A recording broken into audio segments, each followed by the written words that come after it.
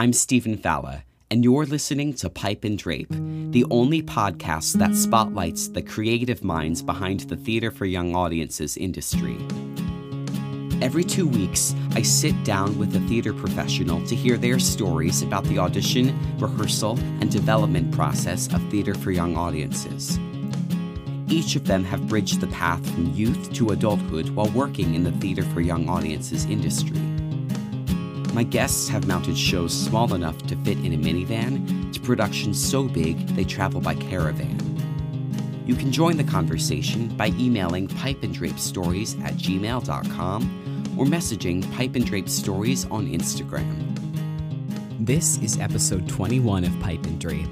In this episode, we're going on a magic carpet on a rail that never takes a rest. All aboard! This Pipe and Drape story is about the stage manager / company manager who oversees the magic on the Polar Express train ride experience. Thank you for listening with me today. Hi everyone, I'm here with actor, stage manager, production manager, company manager, and podcaster Becky Zaritsky. Becky was the first theater major I met at university, and we sat side by side for 4 years from convocation to commencement. In class, we put pencils behind our ears and pretended we were wearing body mics, and outside of class, we were making theater with Alpha Psi Omega. She was the last to walk the stage at our graduation with summa cum laude cried after her name and wild applause, and since then, she has traveled all over the globe. Work as an actor and stage manager has taken her to Big Fork Summer Playhouse in Montana, the elusive state, the Rev on tour in the Finger Lakes, Flagstaff Shakespeare Festival, Creed Rep, Oslo Rep, and the international tour of West Side Story. On her travels, she has climbed to new heights. Literally, Becky has summited Mount Fuji, walked Mount Huashan, which is so dangerous, the Bavarian Alps, Taal Volcano Crater in the Philippines, Fay Canyon, the Great Sand Dunes in Colorado, the Grand Canyon, and structures like the Eiffel Tower and the Great Wall of China. Today, she is going to tell us about her trip on the Polar Express as a stage manager and company manager. Becky, welcome. Hi. Oh my gosh, what an introduction. I have the biggest smile on my face. Thank you. I'm very excited that you're here joining me from almost all the way across the country. You're currently out in Flagstaff. Yes. Yeah. Out in Flagstaff, Arizona. And I've been here kind of off and on for the past, I guess now going on 3 years, since the beginning of 2019. And I feel like there's everyone who is not from Arizona, but currently lives in Arizona always says, never thought I'd live in Arizona, but here I am. So I definitely resonate with that a little bit. So you're in, I literally just learned this today, where you are, you do get seasons. It's not dry, spooky desert completely. Right. So we are at about 7,000 feet. We're up in the mountains of northern Arizona, and it actually is considered a dry desert, or I'm sorry, a high desert. All deserts are dry. It's a high desert, but we do get all 4 seasons. We get snow in the winter, and the frost date is actually something like the end of May, early June. So there is a possibility that we could, I guess, get snow at any of those months leading up to that. And then we also get what's called monsoons during like July and August, which is just, like torrential rain. It actually causes some flooding in some parts of Flagstaff. And it's that like double-edged sword where it's like, you don't want all that rain, you don't want all that snow necessarily, but it is a desert. So you do want all that rain and you do want all that snow because it is a desert, and like fire season is real. It's a literal state of extremes. Yeah. Very different from where you grew up. Yeah. Growing up just outside of Philadelphia. Not a whole lot of mountains. Obviously, like we do have like the Poconos. But I remember my first like trip out west post college when I was going to work in Montana with Big Fork Summer Playhouse, and I did a cross country road trip with my dad, and just that road trip, and then also like actually being in Montana for the 3 months that I was there that summer, like those mountains don't compare. Like the Rocky Mountains are just something else. And you have been keeping tabs of all of the mountains you've climbed. Like people can like look through your Instagram. I know I have and seen basically everywhere that you have climbed since Instagram was invented. Yeah, and that I guess goes back to my first summer in Montana again. Really just falling in love with being out in nature and hiking, and um, specifically like climbing a mountain or doing a particularly strenuous hike for like beautiful views, and just realizing like what my body can do, and even if it's hard, it's like I'm still capable of doing it. Do you remember? There's no segue for this. Do you Great. do you remember your first experience with theater? Um, the first show that I remember seeing was my synagogue did a production of Lil Abner, and I must have been like in first grade or second grade. And I was like, and that was it. That was where I was like, yes, that's what I want to do. And I like turned to my mom and was like, how do I do that? How can I get up on stage and do that? And so the next time that they had auditions for Fiddler on the Roof, which was the next show that they did, and that was my first show, I auditioned and was one of the like ensemble, and that was my intro and where I got the bug. But I do also remember my sister and I being at a summer camp and us doing some song for one of the talent shows. But as soon as I stepped out on stage, I got such terrible stage fright that I just tried to hide behind my sister the entire time. And that I was must have been like preschool or like kindergarten or something. So I was much younger than the Lil Abner experience. But I just remember like just having such stage fright. And I think that's gone away. I hope it has. Just maybe studying theater for a little bit. Becky and I ended up working for the same company within the same couple of months. Yeah. Because I was working basically as like a production assistant for, can I mention the, Oh, yeah. Okay, for the Rev. Yeah, formerly Merry-Go-Round Playhouse. So I was working as basically like a production assistant for one of their like pillars of their summer theater. When I was with them at that time, I think they had like 3 or 4 like pillars of their summer theater. They had their main stage, they had like a more grungy like downstage theater or downtown theater. Like what am I trying to say? And then they also had this program called The Pitch, which was basically like a new musicals in development series. So I worked on that, The Pitch. And then I feel like it was like 2 days after my contract ended with that, you came up to start your contract with them, right? Yeah, we hung out for a couple days because I was moving into their one of their housing places, and it was really nice to have you there because it was like my first time like moving like away from home. Like I don't know what I'm doing. I was like, this is an elaborate ruse. They don't actually want me here. um, so but we had a good time. We went downtown and got our caricature done. Oh, we did. And as you do when you're in Auburn, New York. And then you ended up returning to the Rev as a performer / road manager.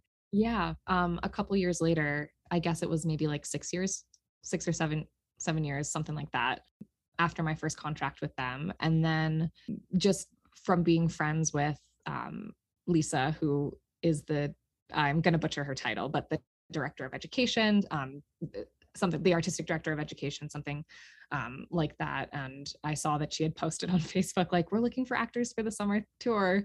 And so I reached out, and then I did it that year, and then came back for the following summer as well to do the summer show. So theater has taken you and your audiences figuratively, imaginatively to the North Pole this past wintry season. And so you were stage managing and company managing one of the Polar Express experiences in this country. Yes. Yeah. So I spent two seasons as a stage manager, and most recently, the third season as a company manager. So the stage manager, when I was a stage manager, it was local to the specific city that I was working on, and then as a company manager, it was for all of the cities that the production company managed nationwide. So yeah, so I was a stage manager for the Whippany, New Jersey production of the Polar Express, which is based out of everyone most everyone was contracted out of New York City. And so what they would actually do is anybody who was in New York City, they would bus from the city to New Jersey. And it was maybe like a 45-minute bus ride, depending on traffic, of course. But that was a courtesy shuttle. Like they definitely didn't have to do that, but it was really great that they did. Yeah, because then it, just made transportation from New York to your work just that much easier. But those could be really long days. We would have anywhere between 3 to 5 performances a day. And each performance, the performance is, I guess, like quote unquote, technically about an hour. But when you factor in like getting audience onto the train, and the actors they're in it from the moment that the audience gets onto the train. So even before the train moves, and that was maybe like 20 to 30 minutes. So it's really like, for all intents and purposes, like a 1 hour and 20-minute show, immersive show on a train. So we did move and we did go to the North Pole. And yeah, but it just long days, could be like, I guess, up to 12 hours. I think like our first performance for the day would be at like 10:30, and then our final performance for the day would be at like 7:30, something like that. And then but then you have to factor in like travel time before and after. So like catching a bus around like 9:15, and then not getting back to New York City until like, I don't know, 10:30 maybe. But then that's just to Manhattan. And of course, I mean, if you can afford to live in Manhattan, awesome. But then, of course, there's the travel time from it was Port Authority back to wherever your respective homes were. For our listeners who haven't been to the North Pole yet, how big is this train? So so all of the trains nationwide that we managed, the trains vary in size. And I think, and I should know this, but I don't, but I think the smallest train was 4 performance cars. And then I think the largest train was 8 performance cars. But then there's also the production car where the stage manager would be, and where the crew members would be, lighting technician, sound technician, production manager, etc. But then there are the 2 like engines on either side as well, because the train obviously, like, or maybe not obviously, but the train will go one way and then it will go back, and then it might go like, it just kind of like not ping pongs back and forth, but it's not like a circle. Whippany had 6 performance cars. So essentially there's 6 different shows happening at the same time. And all of the scenes will happen in each car, just in a different order, right? Because the conductor, for instance, the conductor is a character from the movie The Polar Express, and the conductor is also on our Polar Express. And like, so the conductor can't be in all of the cars at once, right? So you just have to like cycle through the scenes. So the way that it's kind of situated is there are 3 performance cars, and then in the middle is the production car, and then there are 3 performance cars. So you're like bookended by those 3 performance cars. And the shows that are happening in the cars closest to the production car, they're the same like script. So the conductor is doing those scenes like exactly the same. So they kind of like mirror each other. And then those middle cars, same thing. It's the same show that's happening, obviously with different actors, but the same scenes. And then the cars furthest away, same thing, of course. The same show is happening in both of those cars, obviously different actors, but they have the same script. But because we're on a train, and because there are technically 6 shows happening at once, and I can't be in every car at once, I can't even really be in any car, because if there is something that goes wrong, I need to be in that central location of the production car. So we would listen in. there would be like monitors, and I could listen into any car that I wanted to. And that's how I called the show. So calling a show is basically there is one centralized person, the stage manager, who is giving the go ahead for things to happen. So anytime you see a light change or a sound cue happen, or sometimes even the band starting, or a curtain moving, a set piece coming on, even like seeing a prop come onto stage, a stage manager had definitely their eyes on that. And or if it was anything technical, a stage manager kind of gave the go ahead to make sure that things are happening in a consistent order. If there is any troubleshooting that needs to happen, they might call a show differently to allow for maybe some safety aspects to if something isn't working properly, and if something gets stuck in communication with whoever is backstage running that automation, the stage manager might delay calling the lights to start that scene so that automation can fix what they need to fix, if they can do it within that time frame, before calling the lights to start that scene. So the way that I would call this show was based off of time and based off of sound.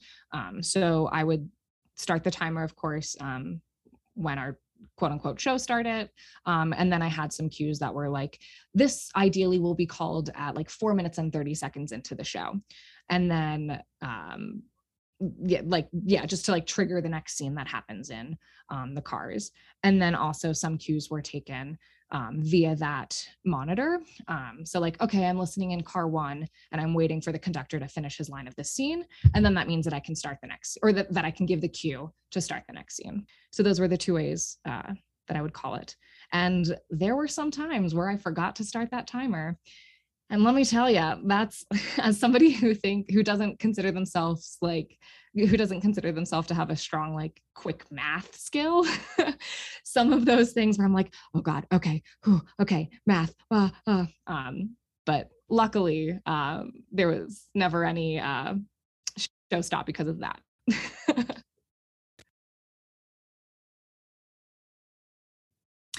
We would have like the power go out, or like the generator, I guess, would not fail, but the generator would stop working.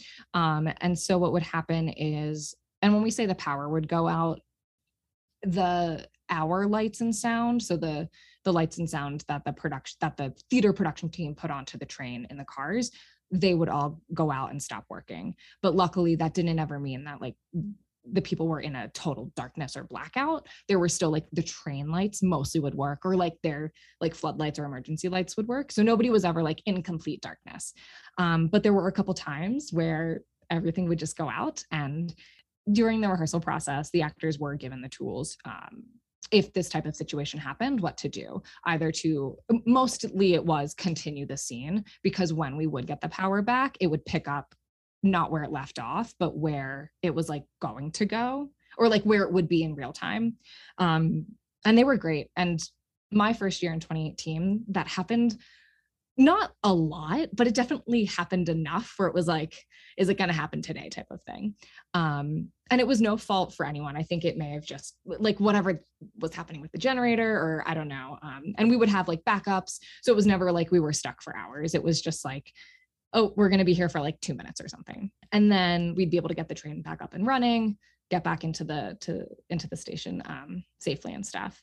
To prepare for these contingencies, but also your regular 3 to 5 show day, what did you have to do to get everything ready before each show? Yeah, so we would have a safety meeting before each, at the start of every day. Because, something that I hadn't mentioned before was it was in Whippany, we had 4 different casts, and in other cities, it varied from 3 to 4 different casts, as well as, so there is the hero child, like from the movie. We also carried that into the train ride. And so we in Whippany would have like 10 to 12 of those. When I was there, they were just boys. But now, since this past holiday season, there are now hero children, and it's not just boys. But so we had 10 or 12 of them, child labor laws. They weren't allowed to do every show, and they weren't even allowed to do every like they couldn't do a full week's worth of shows, but they also couldn't do a full day's worth of shows. So at that safety meeting, it would be just like a reminder, like who's on what side of the train. So it was like red, blue, yellow, green casts for Whippany. What hero kids were there that day, if there were any ins and outs. Being the holiday season, there were, and just being very strenuous days, there were people who would get sick. So when the train was riding past the North Pole, there were elves outside dancing and spreading that holiday cheer in that sense. So sometimes we would have to pull people from the North Pole to be on the train. Sometimes we would ask cast members to come in on a day off, and that was never a requirement. If it was your day off, you could absolutely say no. You did not have to be on the train that day. But sometimes it did come down to that, particularly my first year. And then my second year, we had swings, which was great. So then we would have 2 swings per just in the production car, ready to go on if somebody went out mid-show, which sometimes happens, or if at the end of a show, someone was like, I am not feeling well, I don't think I can continue with the day. It's like, great, we'll put the swing on. So we would start with the safety meeting, just a reminder of who's out, who's filling in, who's there, etc. And then the actors were responsible for making sure that their like props were set up. And we had a lighting technician and a sound technician who were on the train, and they would make sure that each car lights and sound were working.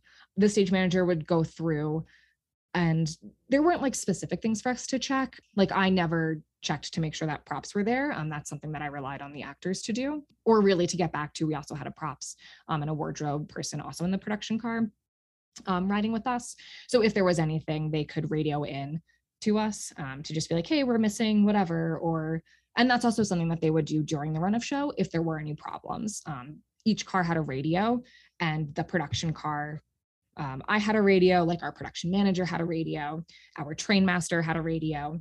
So if there were any problems, either with the train or like the bathroom, say, like in the train cars, or if there were any problems technically with like the sound or the lights, or if there were any problems with passengers also, they could radio into us. And if it was something that needed to be dealt with, we would send someone out to go help them with it. Or if it was like, hey, just an FYI, this is happening, but we don't need anyone to like come and fix it, but like, just so you know, this is happening.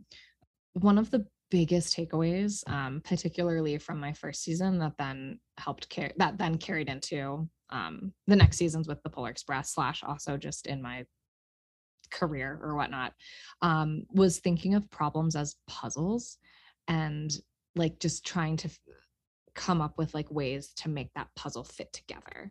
And specifically, like that image came to me when we did have people call out and we were trying to fill in those holes. So I don't know, it was very daunting. And for me, just thinking about it as a literal puzzle, like, okay, this puzzle piece isn't here, but I have these other puzzle pieces. So how can I still have do this show and make sure that all of the puzzle pieces fit together? But then when you also think about it as like a puzzle, and this actually came up in my interview with the production stage manager, where he was like, you don't need to know how to fix everything on the train. Like, you're not going to know how to fix everything on the train. You just need to know who to talk to, or like, you just need to know who knows how to do that. So it's like, we're not going to expect you to fix the sound. Like, you just need to make sure that like the soundboard operator knows like, hey, this is what's happening. This is the car. Because again, there are 6 cars. They're not going just like stage left or stage right. They're either going to car 1, 2, 3, 4, 5, 6, 7, 8, or 1, 2, 3, 4, 5, 6. So like delegation, I guess. Oh, a big thing that I guess I should mention is we were on a train. Like, that is a moving train. And it's an active rail yard too. Like, safety was always the number one thing. And anything that came from the train personnel, like, pretty much always superseded. If it's like, if they're telling you to like move or go somewhere or like get onto or disembark the train in a certain way, like, listen to them, because it's all about safety. And in the production car, there would always be at least one, we would call them the train masters, and they were our communication to the people who were the engineers who were on either side of the train making the train run. And so the way that like my communication was with like getting the train to move was I would like radio the train master, or if they were sitting right next to me more often than not, I would be like, stage manager to train master, like train is good to go. Or I can't remember what I would specifically say, but it'd be like, we're like train can move or something like that. And then there were moments in the show that we would stop the train like for a caribou crossing, like cutesy little moment. And so that would also be like stage manager to train master, like, okay, to make a safe stop. And then the train master would radio to the engineers on either side and say if it was safe, or they would say like, okay, to make a safe stop. And then either we would make a safe stop, or sometimes the engineers would say like, oh, we can't make a safe stop right now, but we can in like 30 seconds or something like that. I only remember that happening once, maybe twice, where we couldn't stop for caribou crossing at the like, it was like the 4-minute 30-second mark or something, because we hadn't cleared, maybe it was because we hadn't cleared a railroad crossing, because this was also like, we were not in a rural town here. Like we had railroad crossings, and like looking out the window, just seeing all these cars, like just waiting to cross these tracks. And it's like, so sorry. And like all of the houses that of the people who live nearby.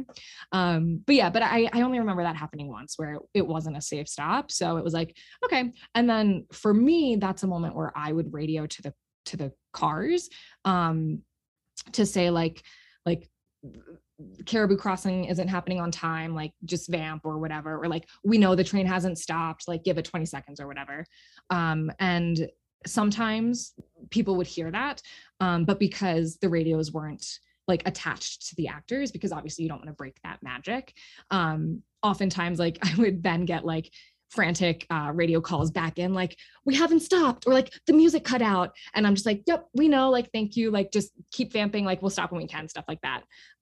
Which I mean, and that's just like I don't know, like, yes, I'm saying the same thing, but you also didn't hear it. And I know you didn't. And you're dealing with like 50 patrons, and some of them are like 3 years old. Like, so I'm like, yeah, I can repeat this information for you. What was the age range of people that were experiencing this? Oh yeah, we anywhere from babies to grandparents. Yeah, there were people of all different ages, people of all different, yeah, from all different walks of life. A lot of times, of course, it was families, or like parents with like younger kids, grandparents with their kids, and then their kids. But every now and then there'd be like teenagers, and you would just like hope that they're like in the magic of it. And sometimes they were, and sometimes they weren't, but what you gonna do? But that a big thing that the director instilled during the rehearsal process to the actors was that like every person is a child at heart, and it doesn't matter how old you are, like the genuineness of, I guess, like the holiday spirit is still for them. And it was never like you're only acting for the kids. That was not the case. It's like you are telling the story for everybody. In 2019, I was asked to help with the rehearsals in California, in one of the cities in California. And the hobo character has this really beautiful and genuine monologue at the end. And it really is all about like, you're never too old to have that like spirit. And I just remember there was one hobo who was giving this final monologue, and the whole room just had chills because the way that just, it was just so genuine. And he had made like some like musical connections from the monologue to some of the songs in the show. So I think it's like, his line was, it's a magic carpet on a rail, never takes a rest. And I think that's also in the movie, but that is like, yeah. So it's a magic carpet on a rail, never takes a rest. And he like gave that line a little bit of musicality, and we hadn't like, no, I don't think any other hobo had done that before. So we were all just like, oh my gosh, like, wow, like that just hit right in the heart. What was it like rehearsing this show? Normally, Madness. if you're lucky, you're in a room where the set is taped out on the floor, so you get a general sense of where it is. You know, like, okay, I'm looking this direction because the audience is here. Um, this is this is a train. So we did tape down like the aisles, and it's really easy because you're just taping down the aisle and then you put chairs on either side. So the way that we would rehearse it was, I'd mentioned that there were different casts, or different casts. So it's like might be four hobos, but it's four different casts, right? Because if there are two sides to a train, you at least need two hobos on any given day, etc. So we would tape out however many casts there were. That's how many like lines we would, or aisles we would tape out. So in Whippany, we had the four casts: red, blue, yellow, green. So we would tape out four aisles. And the way that we did it was, if let's say car one was rehearsing that day or that hour or whatever, everyone else would be the audience for them, so that they weren't just like running the show without any audience, because so much of it is audience participation. And yeah, it's, I mean, technically I guess it's immersive theater, like they are in the train car. A lot of it is timed to the music, a lot of the scenes. So there was a big technical aspect to the rehearsals in that sense. But luckily, I wasn't the only stage manager in the room. There are at least two local stage managers, plus the traveling production stage manager and the production stage manager and the assistant production stage manager. So I was lucky in that there were usually four people in the room. Some cities, it gets a little different because it's like one city is rehearsing and then they open, and then once they're like opening, then half the team will go to the next city. But like their city A is still like, maybe they haven't had opening night yet, but city B has started rehearsals. So it was kind of like a rolling effect. But Whippany was the first city. So they actually start rehearsals before Halloween. And yeah, and then they open like the first week of November, or like the second week of November. At least that's how we did it in years past. Assuming it'll be the same for the rest of, or yeah, assuming it would be the same for this year as well. So we were the first city, but then it's like a rolling. So like Whippany will open, great. And then the next city will rehearse and then they'll open, great. So then you have two cities opened, one city's in rehearsal. And then it's just like a rolling opening like that, which can get confusing if you're on the production end of things. Yeah, how was managing that from your company manager standpoint, and when you went back? It was a lot. And I really didn't have, like, all of the production schedules were more or less figured out before I got there. So I wasn't necessarily like part of that process, but I was part of the like, oh, okay, well, this city, it's opening day, but we're going to send half the team to the next city. So it's like, I did have to like coordinate some of that stuff. But then also like part of my responsibilities this past season was company meals for those long tech days. And then also for the like 5 or 6 show days, those 12-hour days. So that was also important to know, like, okay, well, who is going to be where when, if it was the traveling production team. But then also like with the actors and with the crew, not everyone is on the train every single day. So for that, it was like, okay, well, who's going to be on the train 4 weeks from now, because I need to get that ball rolling so that it's not the day before and I don't have any caterers and they have no food type of thing. So it was really like anything that you do for one show, you're doing times however many shows you're doing that season. So last season we did 5. So it's like, yeah, whatever I was doing times 5. Were you just based in one location for that, or did you bounce around a little bit? My position was remote, and I wanted that. That also allowed me to, like, I had a couple weddings that I wanted to go to. I wanted to be with my family for Thanksgiving, which might not have been something that would have happened if I had to go, or if this position had been location based. But there was a moment where I did get asked. I was like, do you want to come out to one of the cities just to like be with everyone? And I was like, you know what? Yeah, I do. So I went to Miami because, Miami, December, I want it to be warm. I've been there. I get that. Yeah. What is something wild, crazy, unusual, fun, exciting that happened to you while working on the Polar Express, which is quite a sentence in itself. Yeah. So the reason that I interviewed for the position in 2018, they were looking for replacement stage managers. So I didn't go through the rehearsal or tech process my first year. I came in after the show had already opened. And I found out about it because my friend had worked at actually Creed Rep that previous summer. And one of the stage managers that he worked with is the PSM for the Polar Express. And when he reached out saying like, hey, does anybody know any stage managers? Like I need to find 2 replacements.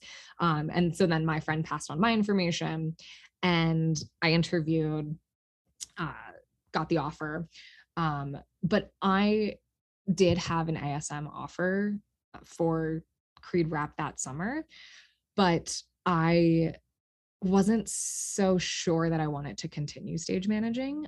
And then actually that's when I saw that the Rev was hiring for summer actors. So it was really fortuitous for me in that sense, because then I was like, oh great, like, and that was my first like acting gig kind of back from doing a lot of years worth of stage management. And so me turning down that Creed Rep job, I was convinced that the new guy, that the PSM like took that position. Sorry, the PSM for the Polar Express also worked at Creed Rep. And so I was so convinced that I was like, oh wow, like I turned down this job and like then this great guy takes it and then he's looking for stuff and my friend worked with him and then like my resume got passed, or like my contact info got passed along. So it felt like it was just kind of like this domino of like, oh yeah, like that's what was meant to happen. I don't think, after talking to him and talking to my friend, a different friend who was the PSM at Creed Rep, I think he had filled a different role. But I just like to think that like, yeah, everything happens for a reason. And I don't know, I feel like sometimes when we're in school or maybe when we're just starting out, we feel like we have to take everything that comes our way. And it's hard to like say no to something when it's there. And when you're looking and like where you're looking at something that's there, but you're not sure. And the alternative is who knows, is uncertainty and nothing. And so, yeah, like it's just so hard to say no. But I mean, looking back and even in it, I was glad to have said no to that because then it opened up other things. Previously, I felt as though I couldn't be both a stage manager and an actor. And whenever I was in like a stage management position, I felt like I needed to hide that I was also an actor. And I guess maybe because I was older, or maybe because I was now feeling more certain about myself in terms of stage management, I felt like I could like talk about being both and not feel like I needed to hide it. And yeah, I guess I was having a conversation with a friend and he was like, Becky, how many people do you know who only do one thing in theater? And I was like, even an actor who I would be like, that's the best actor and the most successful actor I know. They're also a teaching artist, or maybe they're a playwright, or, you know, so it's like, nobody bats an eye when a sound designer is also a lighting designer, or when a director is also a choreographer, or when an actor is also a playwright. So I was like, so why was I limiting myself to feeling like I could only be one of those things? So that was also, I guess, a realization I had. Multi-hyphenate Becky, thank you for speaking with me today. How can our listeners see more of what you're up to and find out what you're working on? You can find me on Instagram at Beck Zarit. I also I do my own hashtag Beck Side Story. That started out from the West Side Story tour. You can also find me on my website at beckyzaritsky.com, and it's Becky with an I. And I'm also one of the shrews on a podcast called Untamed Shrews Podcast that's hosted by the Flagstaff Shakespeare Festival. And you can find Untamed Shrews on Instagram at Untamed Shrews Podcast, or anywhere you listen to podcasts. You can join the conversation about theater for young audiences and find more Pipe and Drape content, including photos, quotes, and TYA news on Instagram at Pipe and Drape Stories. And please be sure to rate and review Pipe and Drape wherever you listen to podcasts. Each star given and review submitted helps future listeners find the show. Be sure to tune in every other Tuesday to hear Theater for Young audiences creatives share their Pipe and Drape stories. Pipe and Drape is created and hosted by Stephen Falla and distributed by Anchor.